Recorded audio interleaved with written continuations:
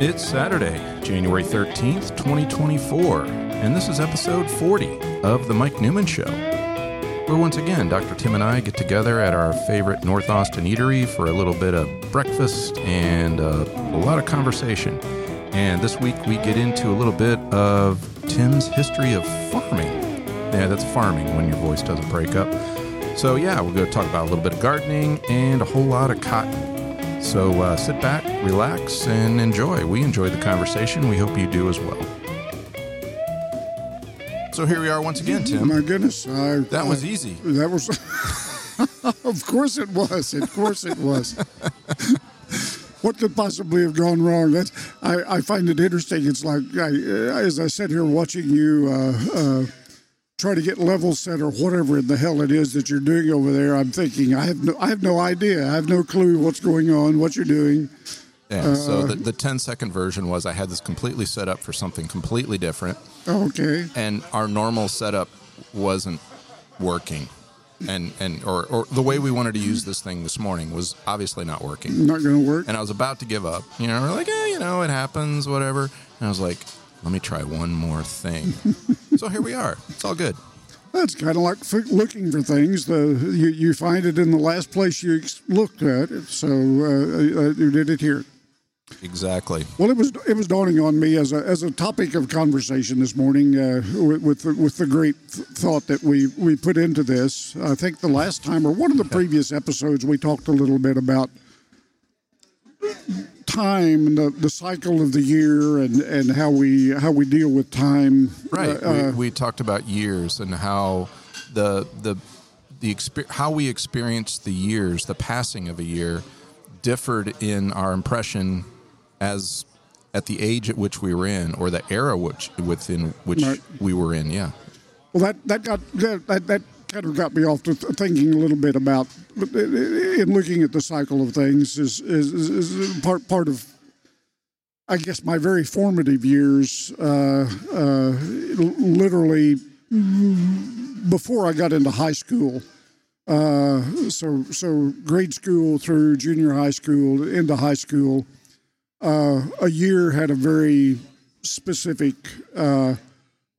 cycle to it, as we discussed last time, and certain things happened at certain times of the year, and I often associate the specific point in the cycle of things. I recall that as opposed to necessarily the year, if you will. Yeah, because you like. A school year is going to cross 2 years just by definition on the calendar. So you're like, was that 83 or 84? Yeah. Actually, as we were talking earlier today about you were saying this is going to be our 40th edition of this, and that sounds fancy. I started thinking back because I was totally perplexed. I thought we had been doing this literally for less than a year, but in fact, that's how much fun we have. Yes. Well, and part of it is because I can remember when we started doing this relative to the passing of a year. I just happened to forget what year it was. Right. Yeah.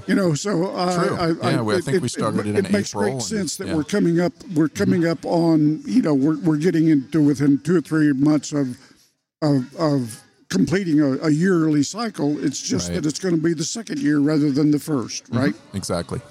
Anyway, all that said, it got me to thinking about back in my younger days. And as you get really old, you spend an awful lot of time thinking about your younger days. Part of that is physiological. I've read that long-term memory is kind of the last thing to go before total senility. I still have some moderately good short-term memory, but certainly my long-term memory is a little bit better, and so I'm probably on the downhill slope into total senility, but not hopefully quite there yet. That being said, in my younger days, a good part of the year was about the raising of crops. Totally on my own. I used to raise a garden. Love to do that. was pretty good at it, amazingly enough. And I don't quite understand why, other than the fact that I was always able to make a garden in what had been formerly the chicken pens. Well, you had good dirt. And so had good dirt. And boy, you could raise good stuff with that. And our next door neighbor, an elderly couple that were kind of my surrogate grandparents, they had a former chicken yard as well. And so a couple of years, I actually raised two gardens in my backyard and in their backyard. And that kept you busy. I did well. I could raise enough that my mother could can many quarts of black-eyed peas and other things out of my little garden. And so I did that and did it pretty well on my own. After when I first started doing it, or when I finally started doing it, my mother and father my father was never interested. So what age were you when you were first out there tilling and dropping seeds? Probably 11. Okay. 11 years old, something like that. The first year I really remember doing that was one in which my mom and dad had taken a Sunday off to go out to the country to visit folks, and I was left at home to my own devices. And so, interestingly enough, my own devices were, I think I'll spade up and plant a garden. So I did. So I had already spaded in raising the garden. At the beginning of the year, would be put the soil in a condition to be planted, and I would do that with a spade. Go out and literally plow the entire patch by spading it up, turning it over with a hand tool. With a hand tool. There you go. Do it by hand. Yeah. Wow. And a relatively small. It's about a 6-inch wide blade that's maybe 18 inches long. So literally a spade intended to go deep into the ground and pull it up and turn it over. Yep. And then rake it. And again, this was all in a former chicken coop, and so the fertilizer was already there in the ground, so I would never fertilize it. Yeah. But it kept you. I guess it's interesting that as a 10 or 11 or 12-year-old, somewhere in that range, that a Sunday afternoon activity, when left totally to my own devices, that a good activity was to go make a garden. Sure. Not too bad. Well, one year, again, the first year I really recall doing it totally on my own. Mm-hmm. My mom and dad had left to go visit folks in the country for Sunday, and I was left all by myself, if you will. So I spaded the garden, I raked it, and I thought, I'll just go ahead and plant it. So I had accumulated seeds. Big deal in those days was to get a seed catalog. Oh, yeah. And you get the seed catalog, and everything looks really cool in the seed catalog because they show you, the end result. Trees and plants and the like. And so I had my packs of seeds already, and so I spaded the time the like yard. The present. What time of year was this? Well, that's the fun part of this. Thank you. In Oklahoma, you never plant a garden before Easter. Right. It turns out this was the Sunday before Easter, so this was Palm Sunday. You were close. I was close. Okay. I planted it, and I planted all of our seeds, all of the seeds that I had. They were all planted. They're all in there. And my mother and father came home late that Sunday evening, and I proudly proclaimed that I had planted the garden. Look at that. And my mother was crestfallen because I'd used all the seeds, and obviously we were going to get another freeze. Yeah. And it was going to kill everything that I'd planted, surely. And so she was kind of depressed at that point. Yeah. But not terribly wanting to totally destroy your joy of having done this yourself. Myself assurance that I could go out and do that. But nobody's really certain that this is going to work. As we have learned over the years, dumb luck often generally always works out a lot better than planning. Sure. So by that year, total dumb luck that we did not have the temperature get below freezing beyond that date. So I did this a week before Easter, and Easter wasn't totally early that year, but it was moderately. It was early April. Yeah. So it may have been after the 1st of April that I planted the garden, but it wasn't a lot after the 1st of April. Best garden we had in ages, and it was early. Oh yeah, that's great. We were having vegetables and the like out of the garden. A good 4 weeks, a good month earlier than we normally would have. And what would that have been like? This particular year, early July, or this was later? Probably 60. Started to harvest these things about 60 days later. So. 1st of April, 1st of May. So in mid-June, we were still and normally it would have been into July before we were getting stuff out. Gotcha. So green beans, black-eyed peas, radishes. For some reason, radishes are really easy to grow in Oklahoma. And so I would always plant radishes, and these were the big red radishes. So to harvest those, pull them out, and have lots of. And I can't say that I really enjoyed radishes, eating them. My aunt loved them. She'd carve them up, and there'd be a salt shaker there, and just salt them and just eat them. I think that's where I learned that if you put enough salt on anything, it was really good. Yeah, that was the only way. Really, I was like, okay, I'm not a big salt fan, but without it, it didn't taste poorly. It was like, what's the point here, folks? Yeah. And it's kind of bitter. At least the ones that we read, they're kind of bitter, and so the salt helped a lot. But you throw them in a salad, and they had a nice crunch. Yeah, they had a nice crunch, and eating them raw was a good crunch as well. So I did enjoy that. So we was good. Green onions. They were pretty easy to grow. Radishes were easy to grow. Green beans were very easy. Relatively few green bean plants, and they just kept producing beans for probably a couple of months. Well, I'm not sure, a couple of months, but in that range, so that you'd start to get green beans. That year, we started getting green beans, picking them off in June, and it was getting into close to August before they finally quit bearing new fruit. Okra was a good crop for the garden. What else? Did you mess with corn at all? Corn, did corn, and that year corn was very good. Yeah. So I first learned the merits of paying attention to where the sun was going to be. So you planted the garden such that corn was on the north side of it. So it's not throwing shade on everything else. Not throwing shade on everything else. Yeah. And then and green beans were kind of next to that, and you went down. You tiered it. You tiered it. Tiered it down, and the radishes and onions, which were very low growing to the ground, they were always on the south side. So assuming you had a fantastic garden that year, the dirt was ready for you. Thank you, chickens.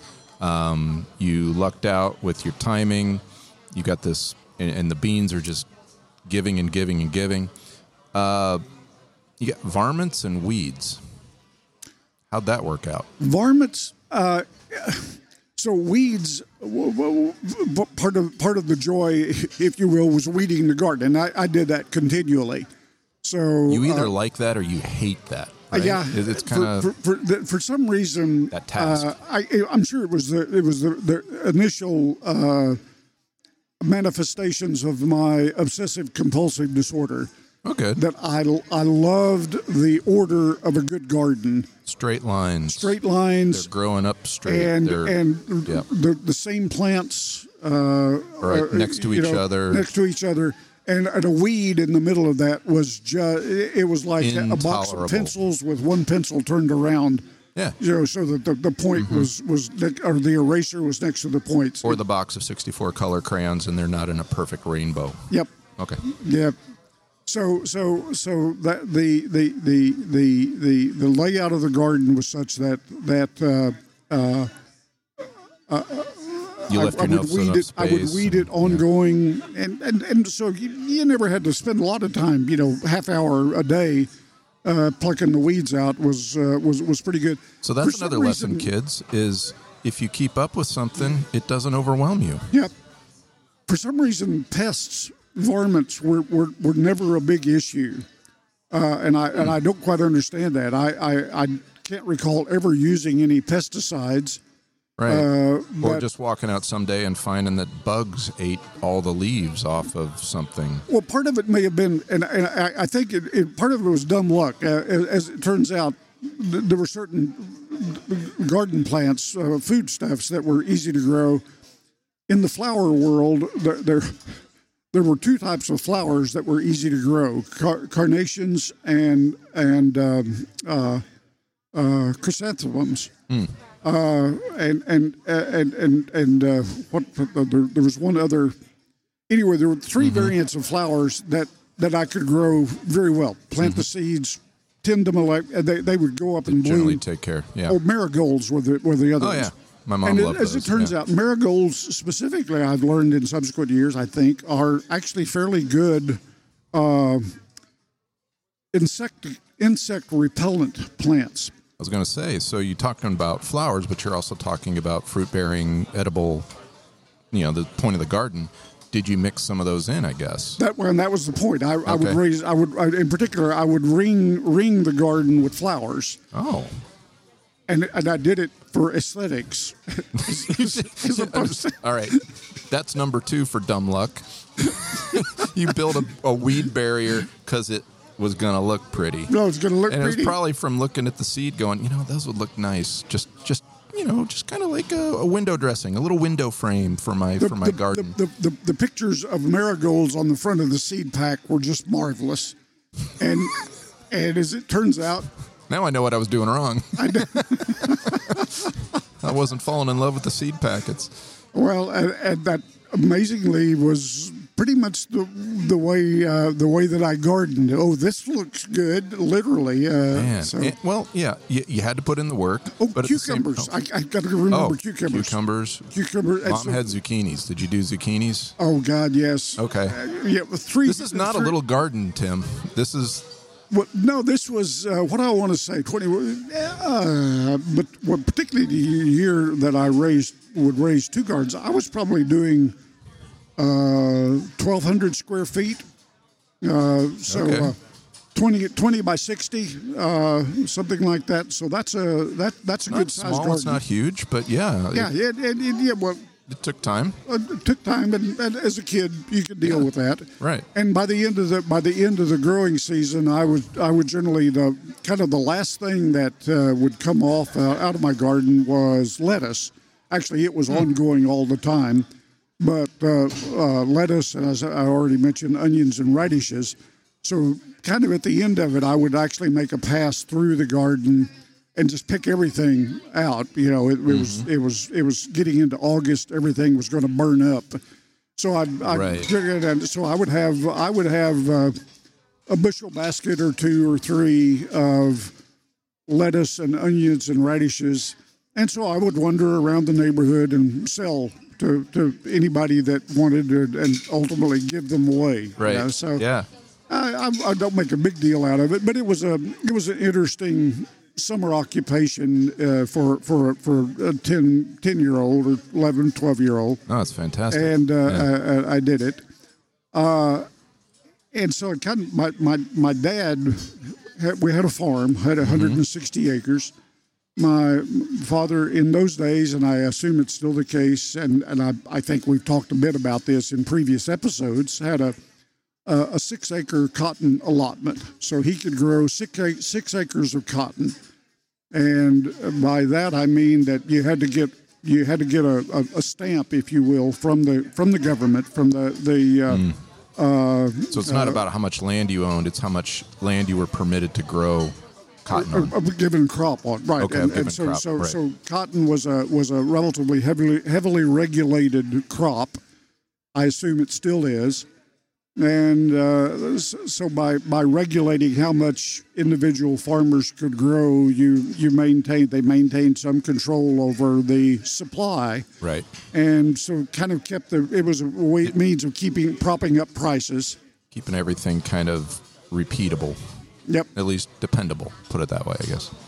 So my dad had a 6-acre allotment. So he's been doing this for years. At 10 or 11, you started doing the backyard garden, and now it's kind of getting to be you're in scope of cotton. And I started literally when I was probably 5, working in the cotton crop. But my dad would raise the cotton crop. And so at about 5 or so, I was old enough that I could go out with my mom, and we would hoe the cotton. We'd chop the weeds out of the cotton crop. Mm-hmm. And in the fall, so that was an ongoing thing over the summer. In the fall, when it was time to harvest, I'd go out and help pick the cotton. Okay. So picking it was you drag this, if you were an adult, you drag this 14-foot long sack. Wow. Down the row, and you pick the bolls of cotton off and put them in the sack. And when you fill a sack up, you weigh it, and you kept track of how much. And I think my dad would pay me 2 cents a pound, something like that. And so I could, even as a very youngster, over the course of a full day, I could pull in a few hundred pounds, and so I would end up with $3 or $4 that would make, which is it's pretty good for a 10-year-old kid in the 1950s. Sure. Right? Yeah. So it was working in the cotton crop was something that I had done from a very early age. And you're doing this like in September?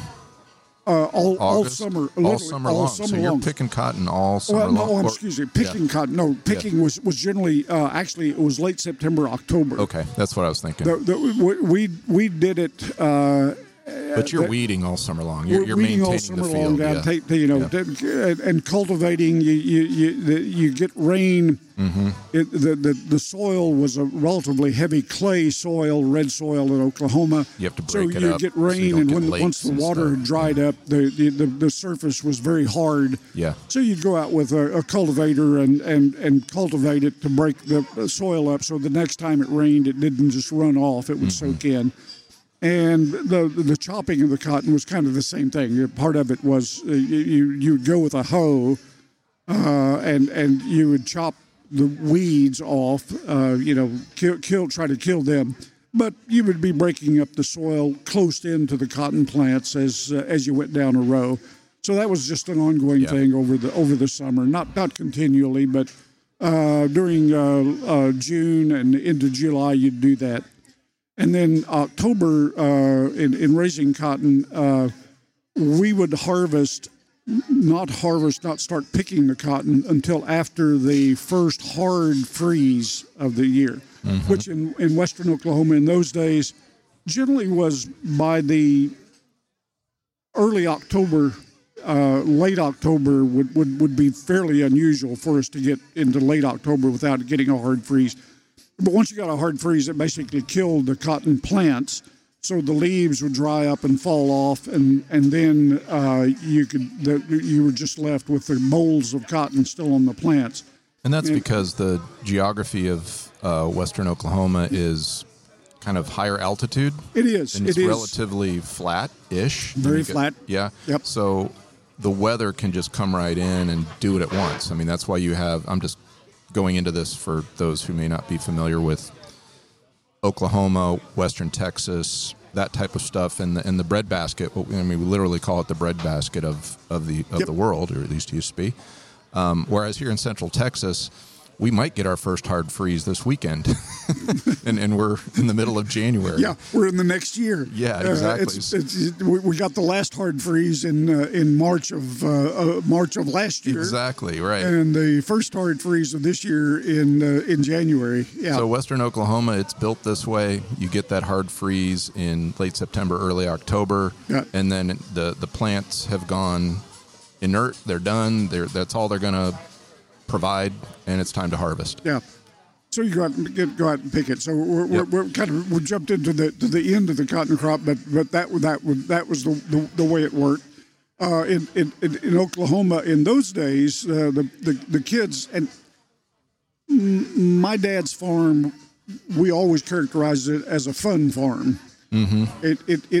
It provided the little bit extra that helped in life. It's kind of your bonus. Right? It was the bonus, right? Yeah. So the money, even the money that my dad had made raising the cotton crop, the money that he made off the cotton crop was his bonus for the year. He drove a mail truck as a contractor, right? Mm-hmm. So what he was going to make during the year was fixed. Yeah. And so raising a cotton crop and selling it was going to be a little bit of extra money. Raising a few head of cattle. Mm-hmm. He would sell a few calves. He would butcher a couple, generally one in the spring and one in the fall, so that we had fresh meat. So all of this is kind of your family profit margin, if you will.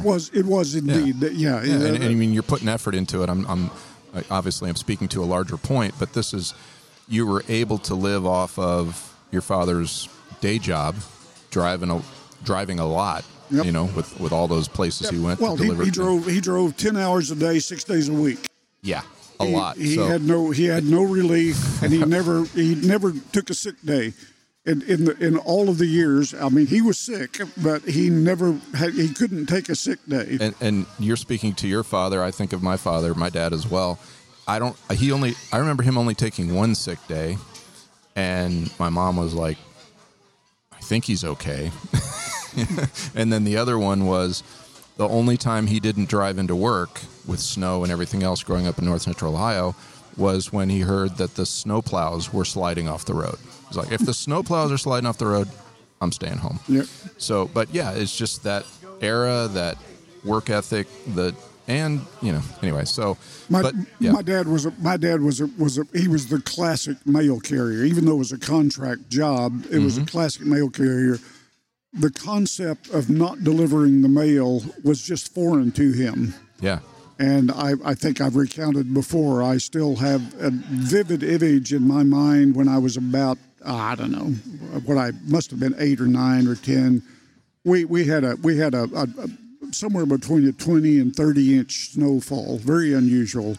But it covered the countryside. School was called off, but my dad was going to deliver the mail. Yep. So that day I rode, or the first day of that, I rode with him on the off chance that I would be able to somehow help.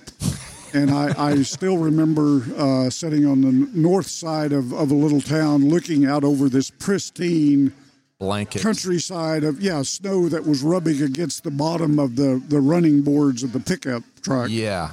There had been no snow plows yet. Mm-hmm. We were driving by recognizing that there were telephone poles on both sides of the highway. Yeah. And we just split the difference between the telephone poles. Let's assume that somebody didn't build this road a little to the other side. Yeah. And after we left out of the little town of Cheyenne, literally scraping through the snow. And after a few miles, we finally started to see the county road crews coming from the other direction, right? With the graders, and so we made the mail route. Well, you helped them find where they needed to plow as they continued down the road past you. It's cool. It's a fascinating look when you look in front of the pickup and it's just pristine, and you look behind you and there are two sets of tire tracks, and they're well defined. Exactly. And in many places they're the well defined tire tracks and a scrape in the middle because you've been like doing a bit of snowplow. You did a little boat wake there, yeah.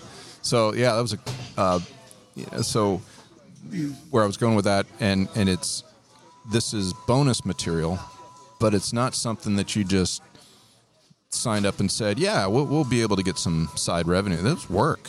It's a lot of work. Oh, a lot of work. And my dad, I don't know that he was necessarily a wise man, but he had learned he had a lot of life's experiences. Mm-hmm. And he had my oldest brother, and I had two brothers. Mm-hmm. We spanned 20 years at least between me and my oldest brother. There was probably a 20-year gap in there. When was your oldest brother born? 1927. 27. And I was born in 45, so what's that? So 18 years, something like that. Yeah. So, and then the middle brother was born in 39, so he was a little closer to me than to my older brother. Okay. Yeah. So he was 12 years younger than my oldest brother. So, yeah. I was 6 years younger than him. Mm-hmm. So my dad had he had some experience help along the way. A lot of experience in dealing with it. And so both of us, my older brother, I really never knew that much about him. He was killed in the Korean War when I was, I would have been 6 when he was killed. And for the 4 preceding years, from 1946, so a year after I was born, he went off to college. Right. And so he was in college literally most of my life. Mm-hmm. So I knew little about him, but I did know that he worked at the local newspaper. Okay. And was in Sayre. In Sayre, yeah. Mm-hmm. And Sayre, interesting enough, had a daily newspaper. Sure. And so my older brother worked there. My middle brother was.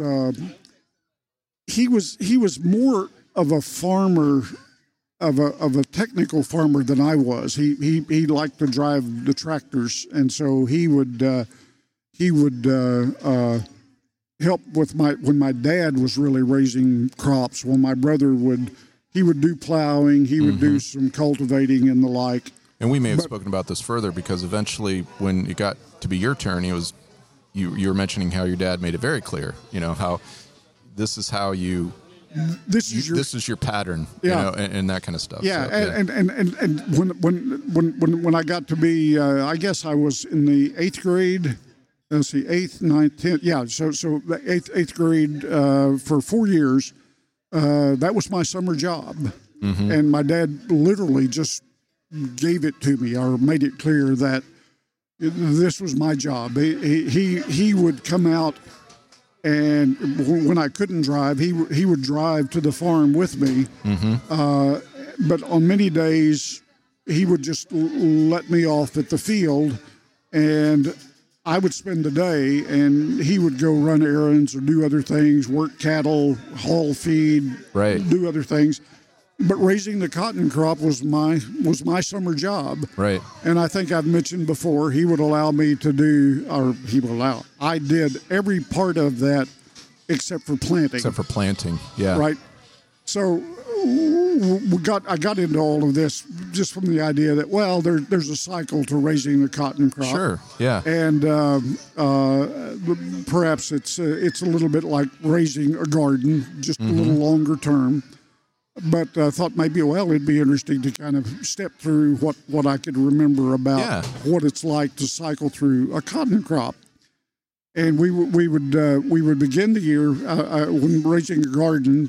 The first order of business to go out and spade the garden, right? Mm-hmm. Well, in raising a cotton crop, the first order of business is, first of all, very early in the spring. So this would be in March. So this is before you're doing the backyard garden. The cotton process starts earlier. It does, and literally they were I kind of did these things sequentially. I raised gardens. I raised a garden for several years up until about the 8th grade. Okay. Once I started doing the cotton, I didn't do the gardens. You didn't anymore. have time for both. I didn't do both. I can't remember. I think my mother may have still had a smaller garden, but.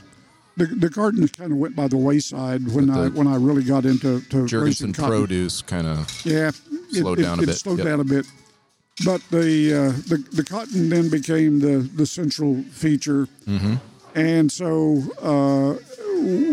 we would start, as I say, in a March time frame. The first order of business was to get rid of the remnants of last year. Sure. So once you pick the cotton, you still have stalks standing up out of the ground. So we would literally go out and the first thing we would do. Remember, I'm kind of remembering this literally after 65 years, right? This is half the fun. Yeah, half the fun is. Yeah. Oh, yeah. We used that tool. We used that tool. Yeah. And I was talking about it. So you got I was the thinking disc, about you it. got the hair. Those Yeah, types my of first thought was, oh well, we plowed. Well, no, we didn't. We had what was called a harrow, right? So just a thing that drug on the ground with spikes that stick out the bottom of it. Just the really pointy spikes. They don't move. Right. They're just there. You lower them, and they're like a cat. You literally just drag them across the earth to break it up. And in our case, it wasn't raising or lowering. These had been horse-drawn implements. And so that's right. We talked about that, too, I think, at some point, was your first farming tools, you had to convert from the horse-drawn version to be pulled by a tractor. The same tools, and those were the only tools that I ever had growing up. We never did buy any new farm implements during my lifetime there. I don't think my dad ever did. But the first order was to drag a harrow over what had been last year's crop, break off all of the stalks, and basically level it down to the ground.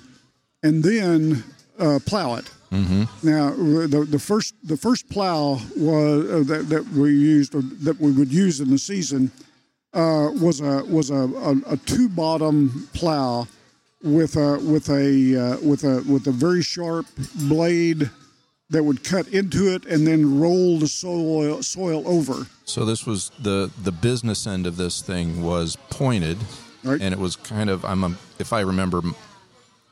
My mind. My dad was a farmer, and I never did it, but I saw some plows doing their things, and so the pointy end goes in. It's curved, so then as it hits the soil, it's coming up on one side of the plow, and then, like you said, it's turning it over. So you end up with this kind of channel with most of the dirt plowed over to one side, and then the other side is just as it was on the back side of the plow. Correct. And the two-part thing you said, is that like the wheels or what you would... No, two bottoms. So there were literally two of these plows. Okay, side by side. Got it. And so you would be plowing a space that was maybe 3 to 4 feet, okay? Probably closer to 3, but 3 to 4 feet, and so plowing 6 acres. I was going to say 3 feet at a time takes a while. Yeah. Okay. Yeah. You can spend a horse pulled this, so you know that you're not going to be pulling 6 wide. No. And yeah. So after you harrow it, get everything down, then you plow it, and that was generally for me that was my job. I'd hook up the plow, go out and plow this. And did you get that done in a day, or is that a 2-day job? That was generally generally about a 3-weekend activity. Okay. Because I literally could only spend the full day on Saturdays and a good part of the day on Sunday. Okay. Because my dad would have to drive me. He'd have to drive you out there. Yeah, and you guys kept the equipment out there, I assume. We kept and literally, I would say my dad actually in the earliest days, my mother would drive me out. Because my dad was delivering mail. Yeah. But we got to a point then when it got to where I would have been maybe actually it had already started by the time I had the crop myself. My brother was old enough that he could drive the mail route. Okay. And so once he could drive the mail route, then my dad would go with me and kind of teach you the finer details. Yeah, well, and you know, I would be plowing. We would carry a couple of army cots with us that we would set up under some low, what we call shinry. It's a scrub oak, relatively low tree, maybe grow to 15 feet high, but down underneath it was shady. It would cool off a bit, and we'd take a cooler of ice with. Generally Cokes or Dr. Pepper was the drink of the day. Still is. And so my dad would he would sometimes take a newspaper or magazine or sometimes, and he would lay under the tree, and I would go plow, and he would check every once in a while to make sure I was still doing it reasonably. And you know, this is where I first learned a little. Well, doing the garden taught me to just go do it. Right. But plowing, I would make the decision at the beginning of, as I did this for 4 summers. I would make the first decision was, well, how am I going to plow it? Right. You could go around and around and around, or you could go up and down and up and down, and which way? Parallel to which side of the plot do you go? Yeah. First, I learned a little bit about what happens to water when it rains real hard. The field where we were going to raise cotton, we only used one little field. Mm-hmm. That we would plant the cotton in, and it was on kind of a sloping ground. Okay. So it sloped from, if you will, think of a rectangle. It sloped from the northwest corner to the southeast corner. Okay. Right. So that was downhill, and it was not a sharp decline, but it was. That's where it was going to go. Yeah. It was significant, and so you plowed it. You wanted to plow it in such a fashion that it, if you will, gave you contours in the way that the soil was turned.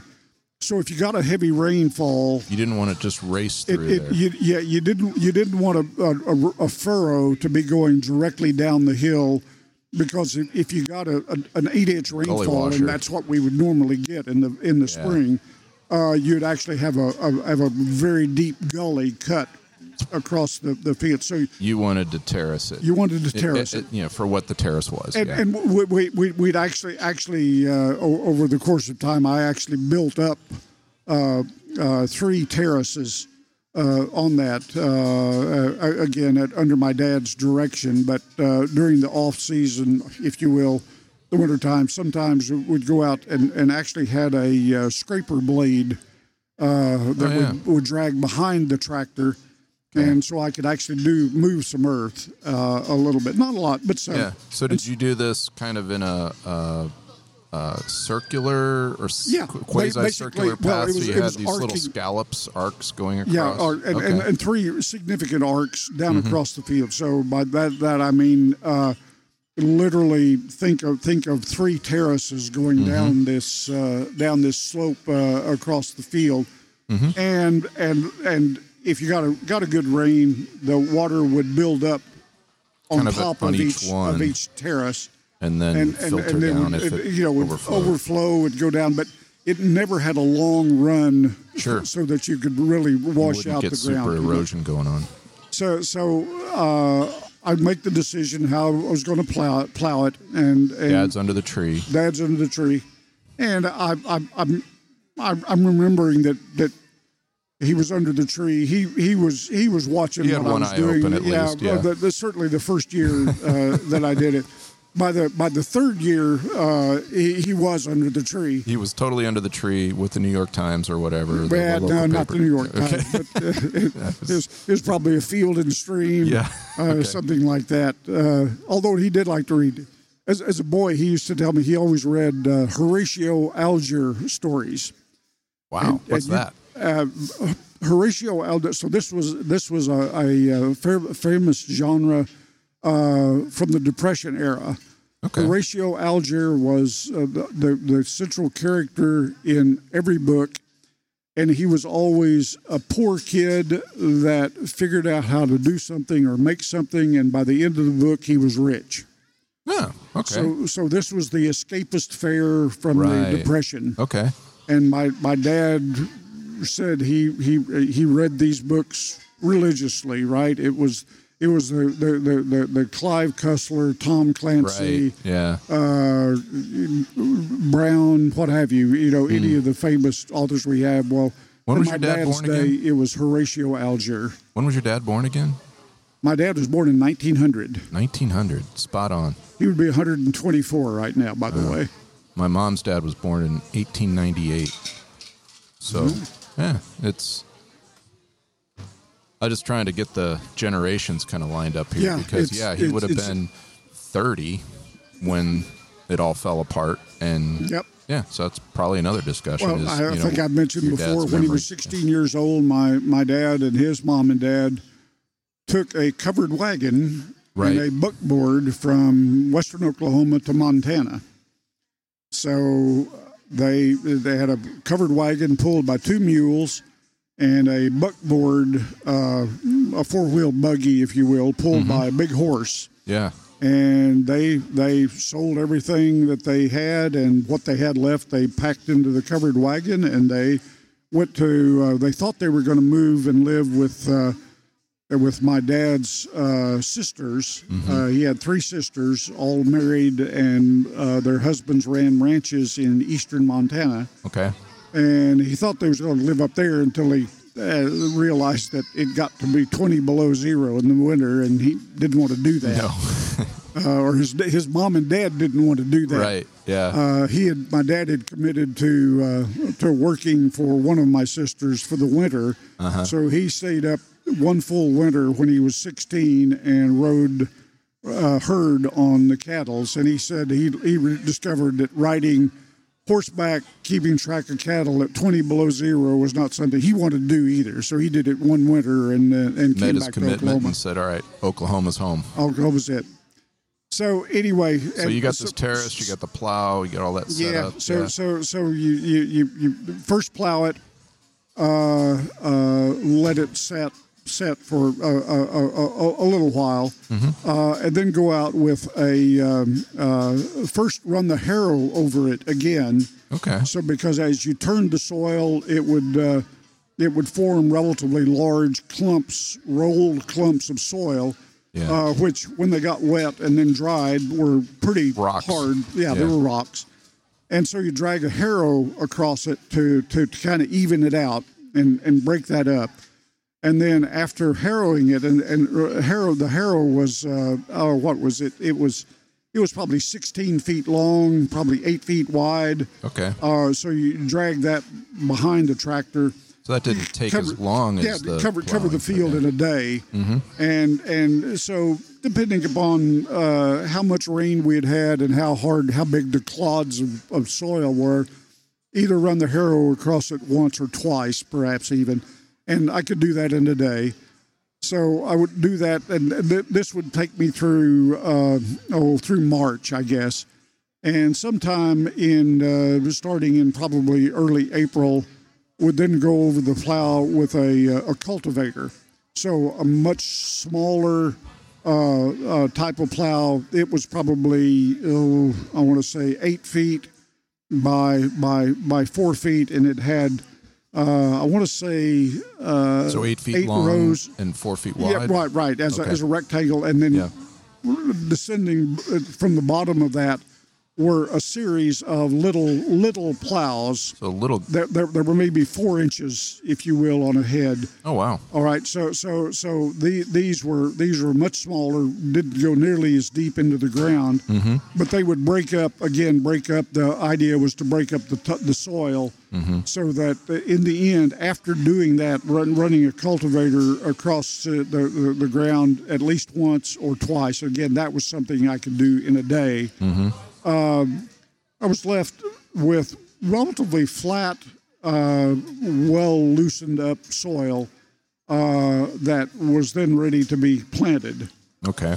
So run the deep plow, run the harrow a couple of times, run the cultivator a time or two. Now it's ready for Dad. And so now it's ready to be planted. And as I say, that was an activity that my dad would do.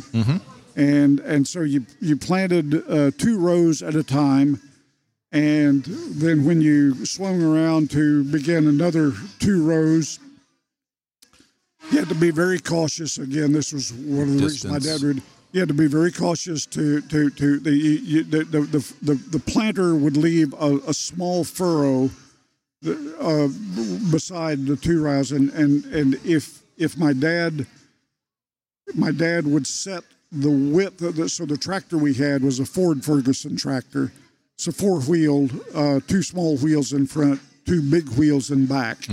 Unlike the tricycle tractors that we think of, the big John Deeres, or the that have Internationals, a very, very small or the angled narrow wheels in the front that could kind of fit in a channel. Yeah. So this was 4 wheels, if you will, equidistance, right? That formed a rectangle, but you could set the distance between the front wheels.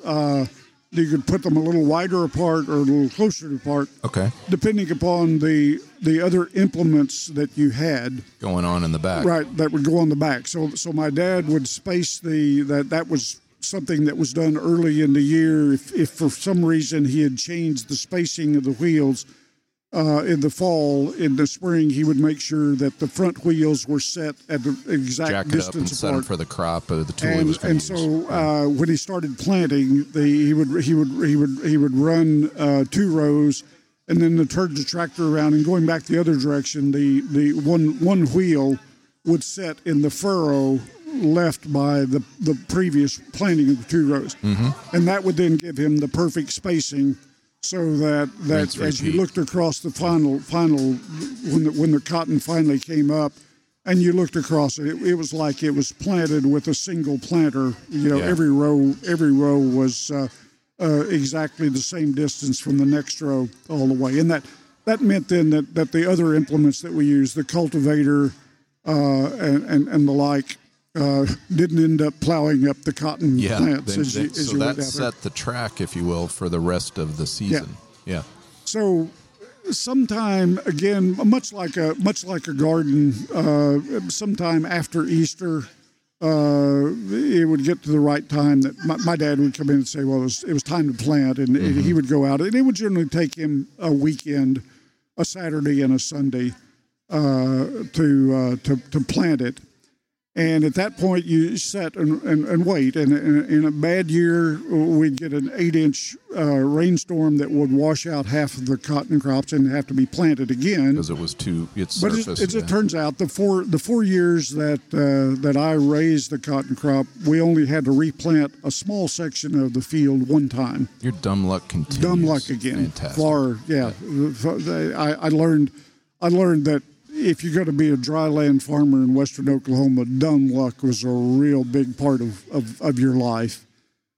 So after harrowing a couple times, running a couple of headers, and then planting it, you set out and waited, and it took about, I want to say, 10 days. You'd start to see the first cotton plants sprout up. And cotton comes up, it kind of shoots up straight, and then 2 leaves branch out to the side, kind of thick, almost succulent type leaves, and so you got a good feel early on about how good the coverage that you had. Yeah. You could walk through it and see that there was supposed to be a cotton plant about every 8 to 12 inches or so. Okay. And so you could tell as soon as everything sprouted that you got good coverage, so you didn't have to go back and replant anything. I would actually walk the fields a little bit, and if there was an instance where there was a longer gap than necessary, generally when you would plant, a couple of seeds would come out. Not just one at a time, but a couple would come out. So very often you would have 2 plants coming up in close proximity, or literally adjacent to each other. And so I would walk the fields and sometimes transplant. I would pick out one and go dig a little spot hole where it didn't drop or something like that. So you end up trying to. I wasn't real religious about that, but I had you don't the time. want 2 plants fighting over the same resources at one thing, and then if you've got a gap, it's early enough. You try to fill it drop it back in. Yeah. So. Once it sprouted and started coming up, once it got the cotton got to be I want to say 6 to 8 inches tall. Okay. Then I'd make a run with the cultivator, because then again the soil would have dried out a lot. Hard. Yeah. So we'd run the cultivator down and over it, kind of break it up. Kind of like what you did by hand in your garden. Yep. Exactly. So had a cultivator to do that. So I would do that, and very often.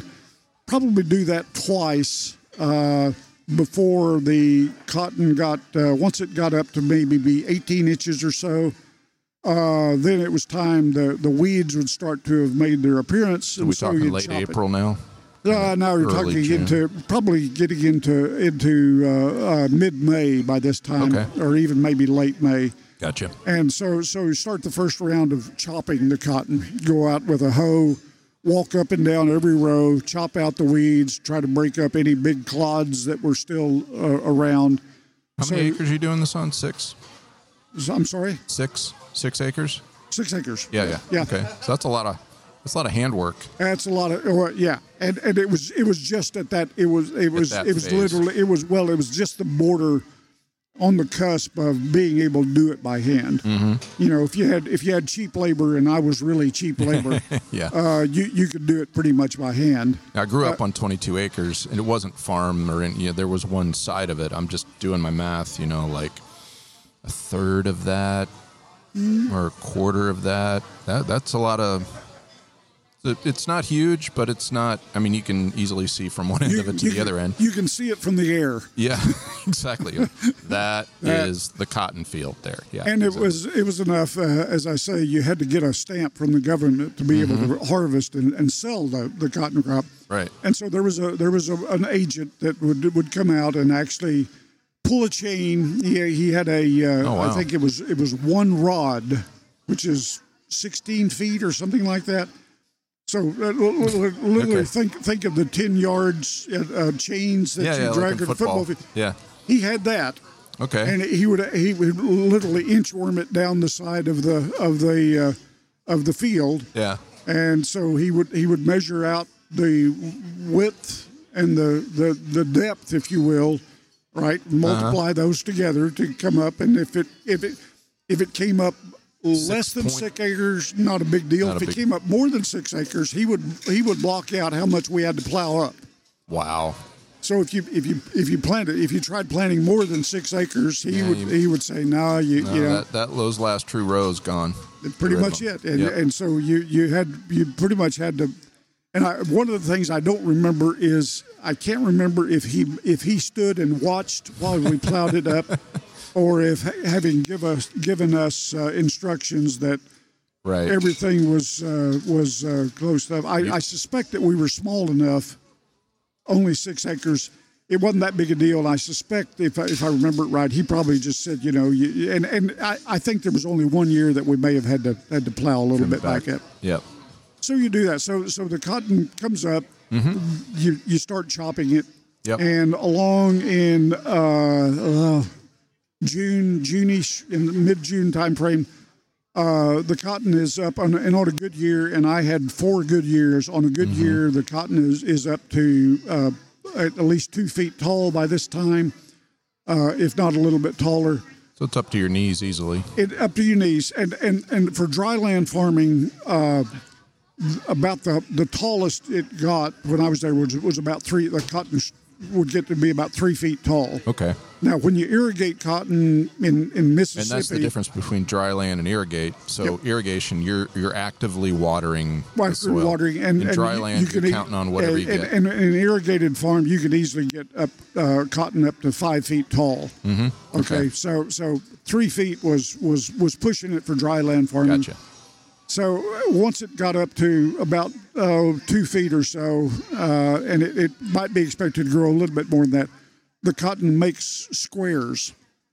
So a square is literally a little square, if you will, blossom that comes on the cotton crop, on the cotton plant. And that's the thing that's going to turn into a bowl of cotton. Ah. Okay, so when you're looking at it, it's is it green at that point? It's a green. It's like a green blossom, but it's square because it's got the spines of the bloom or whatever the ball. If you will, the bowl of cotton is going to grow up like think of a walnut, if you will. It's about that size, and there are seams to it. Yeah. All right, and so as it matures, once it gets to the point where it's totally mature, then it's going to split. Yeah. Along those seams, and the internal fibers are going to blossom out. That's where you see the white. And so that's where you get the white blossom come out. So you make squares, and that's going to give you a feel for how much cotton you're going to make. Yeah. There's no measure to it other than you walk along and kind of ballpark count heads. You're making squares. Yeah. And if you're making one square a plant, it's not going to be really good. Right. If the plant is pretty well covered to squares, then you're going to have a good crop. Right. And the years that I raised cotton, we had good crops every year. So you make squares. It makes squares. You generally after that you'd chop it one more time. And I'm sure the really serious farmers, they were chopping it continually. So you're chopping it again now, like in July or August? Probably July. Yeah. Okay. Yeah. So July. Towards the end of July was about the last active hand work that you did on it. Cotton has this interesting characteristic that once you got to a stage of development, which was generally about the beginning of August, for about 6 weeks there, you just don't do anything to it. Okay. I was trying to wonder how we got to the first freeze, because we're in the middle of summer now. Right. It's not terribly pleasant. Nope. On the high plains of Oklahoma. It's 100 degrees every day. And interestingly enough, that's what cotton likes. So it's not dormant at that point. Oh, it's like just sucking in all this heat and energy. And sucking up all the water out of the ground. And it's generally, you're not getting any rain at that period. Yeah. And it was referred to that is the period where the cotton makes. So, quote mark makes, unquote. Yeah. So it makes that the cotton bolls fully develop. Towards the end of that period, you start to. So this is through August and into the September. So towards middle to the end of September, you start to see the first vestiges of the cotton bolls splitting a little bit. They're almost bursting. They're not quite there yet. They're not quite there, but every once in a while, you look around. It's a statistical thing. Yep. A few places, so you'll start to see the first little vestiges of white showing up among the green foliage because there's still leaves on the plants. So then, and you don't do anything at that period. You just sit and watch it. Stand back and... Yep. Let her go. Yep. So late September, early October, in that time frame, we would get the first freeze. That would kill the foliage, if you will. The plants would, the leaves would turn brown. And generally, the weather pattern was such that winter came in what was called a blue norther. A blue norther was what we're going to get this weekend. Yeah, freeze your toes off. In that era, in that part of the country, it was a blue norther because you could look on the northern horizon and you see this dark, very dark, like battleship cloud mass blue almost slowly coming towards you. Yeah, that was the blue norther. That was the cold weather coming in. It would freeze. The cotton would the leaves would turn brown. They would fall off naturally. You got the second norther or third. Heavy winds come through, and that would generally strip the leaves off. And so at that point now you're left with bare stalks with bowls of cotton, fully open cotton by that time remaining. And so that's when you harvest. And that's time. And it's cold. We always harvested by hand. So I would pick. And generally, at this point, my dad we'd pull a sack and pick, and my mother would come out and pick. Yeah. And there may have been a time or two that I actually was able to hire classmates that would come and pick, and they'd get paid again probably 2 cents a pound for the picked cotton. Yep. But over the course of probably 2 weeks, we would make it through.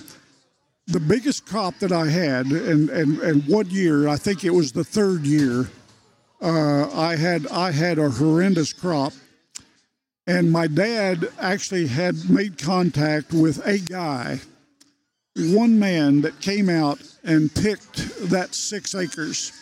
Took him 3 days, but he literally could cover by himself about 2 acres a day. Wow. And the cotton was picked absolutely clean. And so we were going to have such a big crop that year that my dad hired this guy to come out and pick it. So he picked it in the course of about 3 days. Over the 6 acres, I made 7 bales of cotton. Now, a half a bale to the acre was a really good cotton crop. Okay. I think the other 3 years I made in general at best 3 acres. I think maybe the first year I made 2 bales. The second year, maybe second 3 year bales. maybe 3. That third year I made 7 bales. Dang. Now that meant that after we harvested it, took it to the gin. Generally, the gin would gin it, turn it into bales, and they would do that for the price of the cotton seed. So they part of the ginning process was to separate the fibers from the seeds. Yeah. They would keep the seeds. My dad would keep enough seed back to plant for the next year, so he'd keep a seed crop back. But the gin would take the rest of the seed, and they would then sell it. Or make meal out of it. You could grind it up, mix it with sorghum molasses, and you had a great cotton feed. Right, the cows love that in the dead of winter. But so that year I made 7 bales. I think we've talked about that in the past. Made 7 bales. That I think I would sell those for, in those days, something between, I want to say, $700 a bale, something like that. Wow. So I pulled in maybe $5,000, which in today's land, that would be $40,000, $50,000. What are we, late 50s now? Yeah. Yeah. So we're late 50s. So I banked. So over the course of those 4 years of raising cotton crops, I banked enough money to pay for my college. I was going to say that's college paying material right there. Yeah, it was, and that was the whole tidbit of it. That was I had spending money off of it. But and the 1 year I think we talked about, I bought my brother a tape recorder, right, reel to several reel, $100s, right, and I blew him bought away at Christmas, yeah, good Christmas. But so the picking the cotton, hauling it down to the gin, getting it ginned, selling it, walking home with a check, or walking to the bank with a check for a few $1,000s was pretty heady. Pretty heady stuff, and a lot of that money stayed with me through literally. I think I probably spent the last of it in about 1970. If I remember right, there was a point where I maintained a bank account in Oklahoma. So my idea of long-term banking or long-distance banking is I would call my mother. Yeah. and all the way even through graduate school, my checking account was in Sayre. And I would call my mother and say, "Can you take some money out of my savings account?" Because it was all in a 3% savings account at the day. Rock and roll. And take some money out of the savings and put it in my checking account. Yep. And I remember when we closed out the savings account, put the last amount into my checking account that I was going to have. I had a fellowship, so I had some income coming in. But I do remember taking the last of that out. Furthermore, I remember writing a check for the last amount that I had in my checking account until I got my next fellowship check, in order to have a date with the lady that has been my wife for 51 years now, going on 52. Right. So I remember there is a continuity to this story. Spending the last money that I had in the bank and in my pocket on a date, on a Saturday night date, because I was going to get my next paycheck on Monday. Yep. And what I pretty much Sunday was what was in the refrigerator, because there weren't no more money left anywhere else.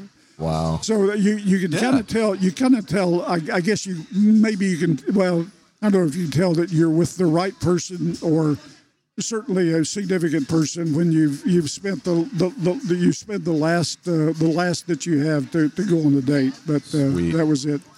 But anyway, and back to the cotton crop. Pretty well pulling out of the. We've talked, I think, about alphas and omegas. The first of the last. The last for 4 years. The last of the cotton crop was hauling the empty trailer home from the cotton gin and putting the check in the bank. Yep. I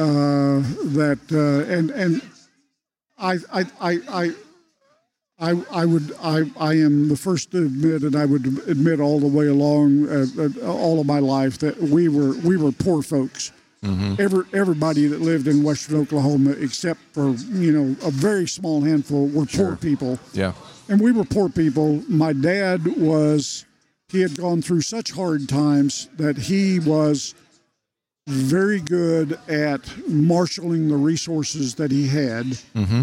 And part of the resources he had early on had decided that land was something that he needed.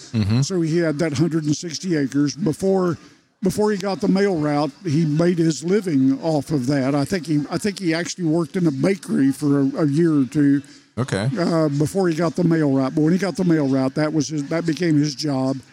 But he would marshal his resources well, and part of the marshaling was when I got old enough, if I was going to go to college, and my oldest brother, he had saved his money to go to college, working at the newspaper office. Right. And he worked at the newspaper when he went to Stillwater to Oklahoma State. He worked in the college newspaper.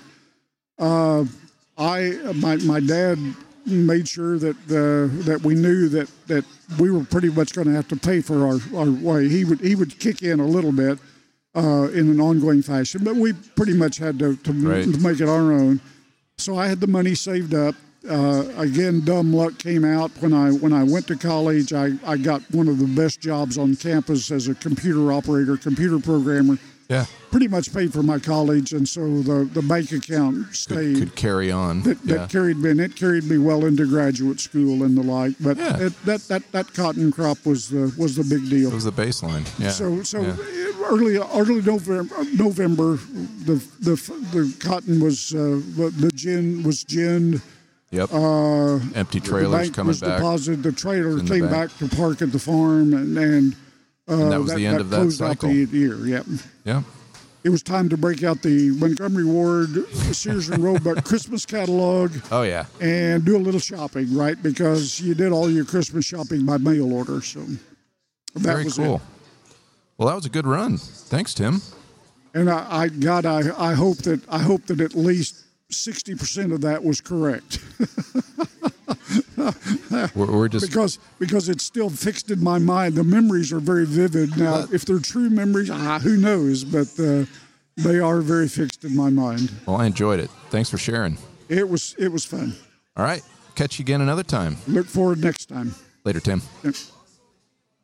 And there you have it. A little bit of history of farming in western Oklahoma there, from Tim's perspective and his family and his growing up. Thoroughly enjoyed that. We went a little long, but it was a great conversation, and both Tim and I enjoyed it. Hope you did as well. And as you know, this is a value for value podcast. What's that mean? Well, Tim and I put together these podcasts, do the production, uploading, all that fun stuff. And we hope you enjoy them. And if you did enjoy them, if you got some value from listening to this discussion, maybe it took you back to some part of your life that this brought some good memories back from, or had more questions that you thought, well, I'm going to look into that. And so bringing different kinds of value into your life, feel free to send some of that back to us. And that can be a form of an email at mike@mikeNewman.show. Or if you want to send us some Satoshis back, we won't complain. Send those along through a modern podcast app, and you can actually go to modernpodcastapps.com or podcastapps.com. Really simple. And you'll find apps there that are working with Podcasting 2.0, which is basically the future of podcasting here today. And that involves sending Satoshis back to Tim and I, and sending the message back. I can see that as well. And it's just a good form of real time in the sense of there's no, or direct. No, there's nobody going, we're not going through a payment system or anything like that. You just send the sats, we get the messages, and it's all peachy keen. So give us a shout on that through a boostergram or through an email. And we're just enjoying it. We're enjoying doing this show. It's been 40 episodes. And who knows what we'll end up talking about next time we get together. But until then, John 3:17.